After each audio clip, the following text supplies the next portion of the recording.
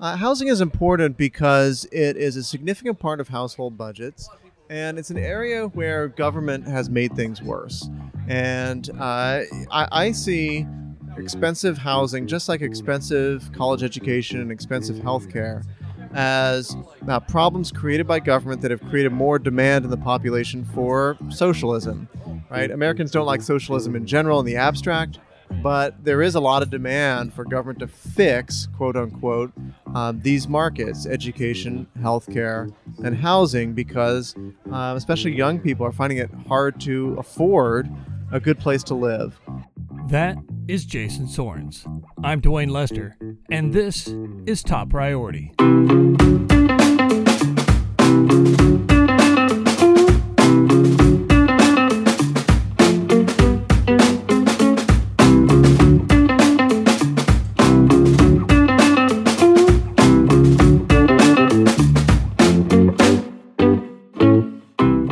And welcome to Top Priority, a production of the Americans for Prosperity Foundation's Grassroots Leadership Academy. I'm Dwayne Lester. Today's top priority is economic opportunity. Specifically, we're going to be talking about housing regulations. Our guest today is Jason Sorens. He's the director for the Center of Ethics in Society at St. Anselm College. Now, in the conversation that follows, you might hear us use terms like community and vision, and you can hear us talk about mutually reinforcing principles. And before we get into the interview, let's talk about what those mean. Americans for Prosperity Foundation and the Grassroots Leadership Academy are part of the Stand Together community. A link to the Stand Together website is included in the show notes. In each episode, we focus heavily on how our vision guides our decisions in the different specific areas of focus we are trying to impact, and we call these priority initiatives. Sometimes we abbreviate them as PI or PIs, and our vision is really ambitious. We break barriers that stand in the way of people realizing their potential. This moves our society towards one of mutual benefit, where people succeed by helping others improve their lives. This vision is built on 4 mutually reinforcing principles, which we'll discuss. The principles are equal rights, mutual benefit, openness, and self-actualization. You can find the vision and the 4 mutually reinforcing principles also in the show notes. Now, let's talk with Jason about the impact housing regulations are having on our lives and why this issue is so important to him. Earlier this week, I was teaching a class, and I asked if you could only work on one issue for the rest of the year, what issue would you work on? And you said housing. So I want to dig into that. But first, can you tell me a little bit about yourself? Sure. My name is Jason Sorens. I'm the director of the Center for Ethics in Society at St. Anselm College, and I teach political philosophy courses, but I also do research and administration. And so we do a number of programs for students on campus and also for the general community. And we try to educate people about how ethics relates to their daily lives and to public policy. And so when you think about housing, why is that such an important issue to you? Housing is important because it is a significant part of household budgets, and it's an area where government has made things worse. And I see expensive housing, just like expensive college education and expensive healthcare, as problems created by government that have created more demand in the population for socialism. Right? Americans don't like socialism in general in the abstract, but there is a lot of demand for government to fix, quote unquote, these markets, education, healthcare, and housing, because especially young people are finding it hard to afford a good place to live. And, what we need to realize is that government can't fix problems it's created. And we need to deal with the source of the problem, which is, in this case, restrictive land use regulations like zoning that have made it too costly to build new houses, and that has constrained the supply of houses, and as demand grows, the price goes up. And that's particularly true in places where there are lots of jobs or lots of amenities where people want to live. A lot of those places are just too expensive these days. Help me understand how zoning has contributed to the increase in the cost. because I'll have these conversations with folks in my town, very small town, but they may be getting upset because their neighbor has brought their 18-wheeler home and they've parked it in the street, or they're operating some sort of business out of their garage. And this is not a business district. This is a residential district, and these things should be in there. And you're lowering the value of my property. There's a lot of arguments that go into that. So help me understand how zoning has actually contributed to the increased cost of housing. Yeah. So old school zoning, we can have a debate about whether this was justifiable or not, but old school zoning was less bad. I mean, the idea on old school zoning was you separate residential from industrial uses so that you don't get the pig farm next door, you don't get factory fumes moving in. Maybe you can regulate some things like the 18-wheeler just by saying that you can't do certain commercial activities in a residential zone. But what has happened is that zoning is now much less about regulating commercial and industrial activities, and it's really about preventing people from building houses. And the way towns, cities, counties, and sometimes even states have done this is manifold, but some examples include basically making it illegal to build anything unless you get permission to do so. So everything that's not permitted is banned, and not explicitly permitted is banned, right? So that's an approach that sort of inverts our American tradition of freedom, where you're supposed to be permitted to do anything unless it's explicitly banned. But zoning regulations don't work that way. They'll specify minimum lot sizes, maximum heights, floor area ratios, setbacks, minimum parking requirements.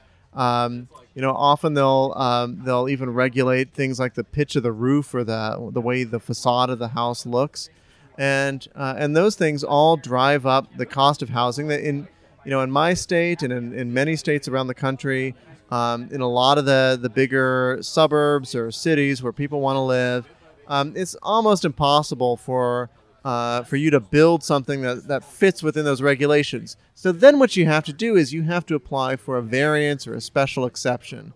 And at that stage, you have public hearings. The neighbors to this property will come out and protest. You can be tied up for years with environmental reviews, architectural reviews, lawyers' fees. All of that delay and those expenses add to the cost of housing. And so that's made it really difficult to build. You don't get enough building. Places like San Francisco are building far less now than they did 30 or 40 years ago, even though that's supposedly the tech capital of the world. There are a lot of tech workers who can move there and make that area really productive and generate a lot of prosperity. They're not allowed to do that because of these restrictions. And that drives up the cost of housing, whether you're talking about rents or you're talking about sale prices of houses. Those have all gone up across the country, but especially in these places that have stricter zoning regulations. It reminds me of a funny story from back in my home state. There was a family friend of ours that was wanting to build a house. And so they went to the county and they said, okay, what are the regulations we'd like to build our house in Green Township? And they looked at them and said, nobody ever builds a house in Green Township. And they said, well, this is where our land is. This is where we want to build. And they looked through the books and they said, we don't have any. There's nothing for Green Township. And they could do what they wanted, and they could build a house there. So I'm listening to this. I'm like, there's such stark differences between the rural communities and San Francisco. And it reminds me of, one, how lucky we are in the rural communities not to have that meddling. And it reminds me also of a video I just saw. Full disclosure, it was on TikTok. Yes, I do watch TikTok. It's become an addiction. But I was gonna create a reply to this video, and it's fortuitous that you're talking about this, because the video was this guy saying back in the 50s or 60s, I think it was 50s, you could buy a house on minimum wage. Right. You could, and he went through and did all the math, and he was like, he looked at the camera and he's all very serious. He says, what's wrong with that? And why can't we get back to it? And I thought, you're thinking of one side of this. You're thinking we need to raise the minimum wage so we can buy a house today at this price. You're completely ignoring all the things that go into the cost of that house. Well, this is what I'm talking about, how government meddling in the housing market has created this demand for socialism. Now we need minimum wages, we need guaranteed income. We need, redistribution of wealth. The demand for this is coming from, and some people are even saying public housing. The government needs to own housing. I mean, didn't we discover from the public housing of the 60s that this doesn't work? It just creates, crime-riddled hellholes. But this demand is happening, especially from young people in bigger cities, because they see the problem. They just don't understand that government created that problem. When you look at places like a lot of the cities in Texas that do not have strict land use regulations, housing is affordable. Housing's affordable in Houston. You can get an apartment for $500 a month, a nice, brand new apartment that's close to work in the city. And you could not get that in Denver. In Denver. You couldn't get it in Manchester, New Hampshire, much as I'd like to say otherwise. So people are moving there, right? Millions of people are moving to Texas because the housing costs are affordable, and that makes it more affordable for businesses too. They're better able to hire workers. They can recruit easily from out of state, and so those economies are booming. The economies that are really strangling development are the ones that are getting too costly and are not growing as fast. And I understand people being worried about out of control growth or whatever, but a lot of these places are not only not experiencing out of control growth, they're not experiencing growth at all. So parts of California, coastal California, Massachusetts, parts of New York City, they're on the decline, or they're static, because they're getting older, because families with kids can't move there, young couples can't move there, single professionals can't move there, and so it's older people, and that's going to be a burden on social services. That's going to be a burden on these states in the future. They're not going to have that workforce to generate economic growth. How big of an impact is rent control on something like this? Is this something you factor into it? Are there a lot of places with rent control still, and is this contributing to the problem? There are a few places with rent control. So New Jersey, California, New York, they have rent control. Maryland has rent control in the classic sense. Oregon has this rent stabilization, so they just started this statewide, where they allow increases of up to 10% a year in rent. So it's a little bit less extreme than what you have in places like New York City. I mean, economists have found that these rent control policies are devastating to the housing stock. So it's actually worsens the problem, because if you're a landlord, you own property and then they rent control it, you can't earn the rent that property is worth. You're going to put less investment in it, right? There's no reason for you to keep improving that property, competing to get tenants. You don't want tenants, right? It'd be good for you if they moved away, and maybe you could demolish the building and build a commercial high-rise instead. So you get deterioration of property, reductions in the housing supply. That actually just makes things more unaffordable for anyone who's looking for a non-rent controlled apartment. Because even in New York, which has a strict rent control law, if you build new apartments, those aren't subject to the law. This is the way they try to kind of get around some of the adverse consequences to it. So you get some part of the market that's not rent controlled, but that's really, really expensive. And so you've really distorted that market. It's unfair. You get people who are, paying well below market rates because they happen to know somebody and got in on a rent controlled apartment, and other people are paying 2 to 3 to 4 times as much for their apartments because they didn't have those political connections. So that's unjust as well. And we need to think about, when it comes to these zoning regulations and rent controls, about the rights of property owners too. If you buy a piece of property and you expect to be able to make productive use of that property, you should be deprived of that value without your consent, or at least compensation. But that's the way it works in most of the country. You can regulate someone's property to the point that it has no economic value, and you don't have to compensate that property owner, and that seems unjust to me. Well, when we think about our vision here with the Stand Together community, it really rests on the idea of respecting equal rights and creating a society of mutual benefit. And what you're describing violates equal rights to the point where you can't have mutual benefit, because you have someone that's dictating to the owner what they must do, and it isn't to their benefit. It creates a society where political pull rules, right? Where it's the people who can persuade a planning board or a zoning board to kill a project. And these are typically, the research shows these are actually typically older, male, wealthy homeowners. And white as well. There's a book on this by some Brown University political scientists called Neighborhood Defenders that goes into these data and finds that this is the case, that people who want to kill housing and who often succeed at it, these are privileged people in these communities who have access to the levers of power in the local government, who are able to stop new building where they live. Because, if you can basically increase the amount of land you can control without buying it, all you have to do is lobby your planning board and say, no, I want that to be a forest that I can treat as my backyard. Then that's a great deal, I guess. And so it really creates this unlevel, tilted playing field where working class people, young people, people of color who are trying to move into a community, who are doing productive work, working, often these are essential workers. These are your barbers and hairdressers and delivery drivers and nurses and people like that who, maybe earn less than the median wage, but they're working hard and trying to provide for their families. You're keeping them out to privilege the homeowners who are already there, often on, big houses, big lots, and they want to keep their neighborhood exactly the way it is. And that just doesn't seem just. You're describing issues that are different in New York. They're different in Manchester to Houston to Green Township in Northwest Missouri. This is clearly not a federal issue. Is this more of a city issue or a state issue? It's more of a city issue, and so you can change this if you get involved in local elections. And part of the problem is that so few people do vote in local elections that it tends to be controlled by insiders who know what they're doing.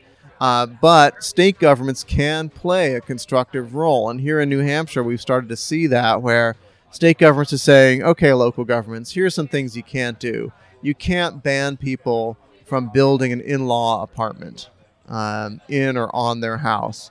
You've got to allow that. So now every town has to allow that. If you want to build, a 600 square foot place with a little kitchenette and some bedrooms, a couple of bedrooms, you're allowed to do that across the state. And previously, a lot of towns had banned that.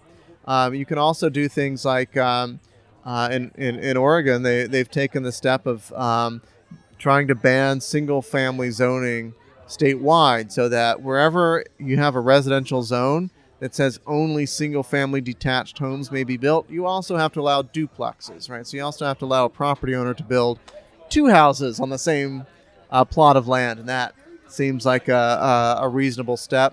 We've seen states do things like try to require that planning and zoning board members get the appropriate training that they need so that they can actually follow the law, to mandate that towns actually zone in such a way that they allow sometimes it's called workforce housing to be built. So allow some apartments or some starter homes to be built so that some of these essential workers can live in your community.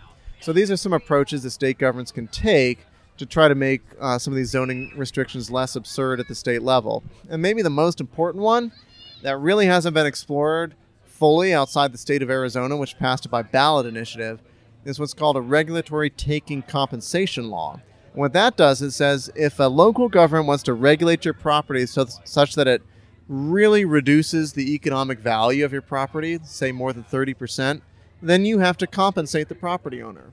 And so in Arizona, what that has done is it's made local governments really think about enacting new restrictions on home building, because if you do that, you're going to have to compensate the property owner. So it sort of puts a price on it so that, I guess if your community really, really, really values freezing it in amber and keeping it exactly the way it is, well, you can do that. You're just going to have to pay a big price for it. And so that's kind of a disincentive to this kind of exclusionary zoning that we've seen in large parts of the country.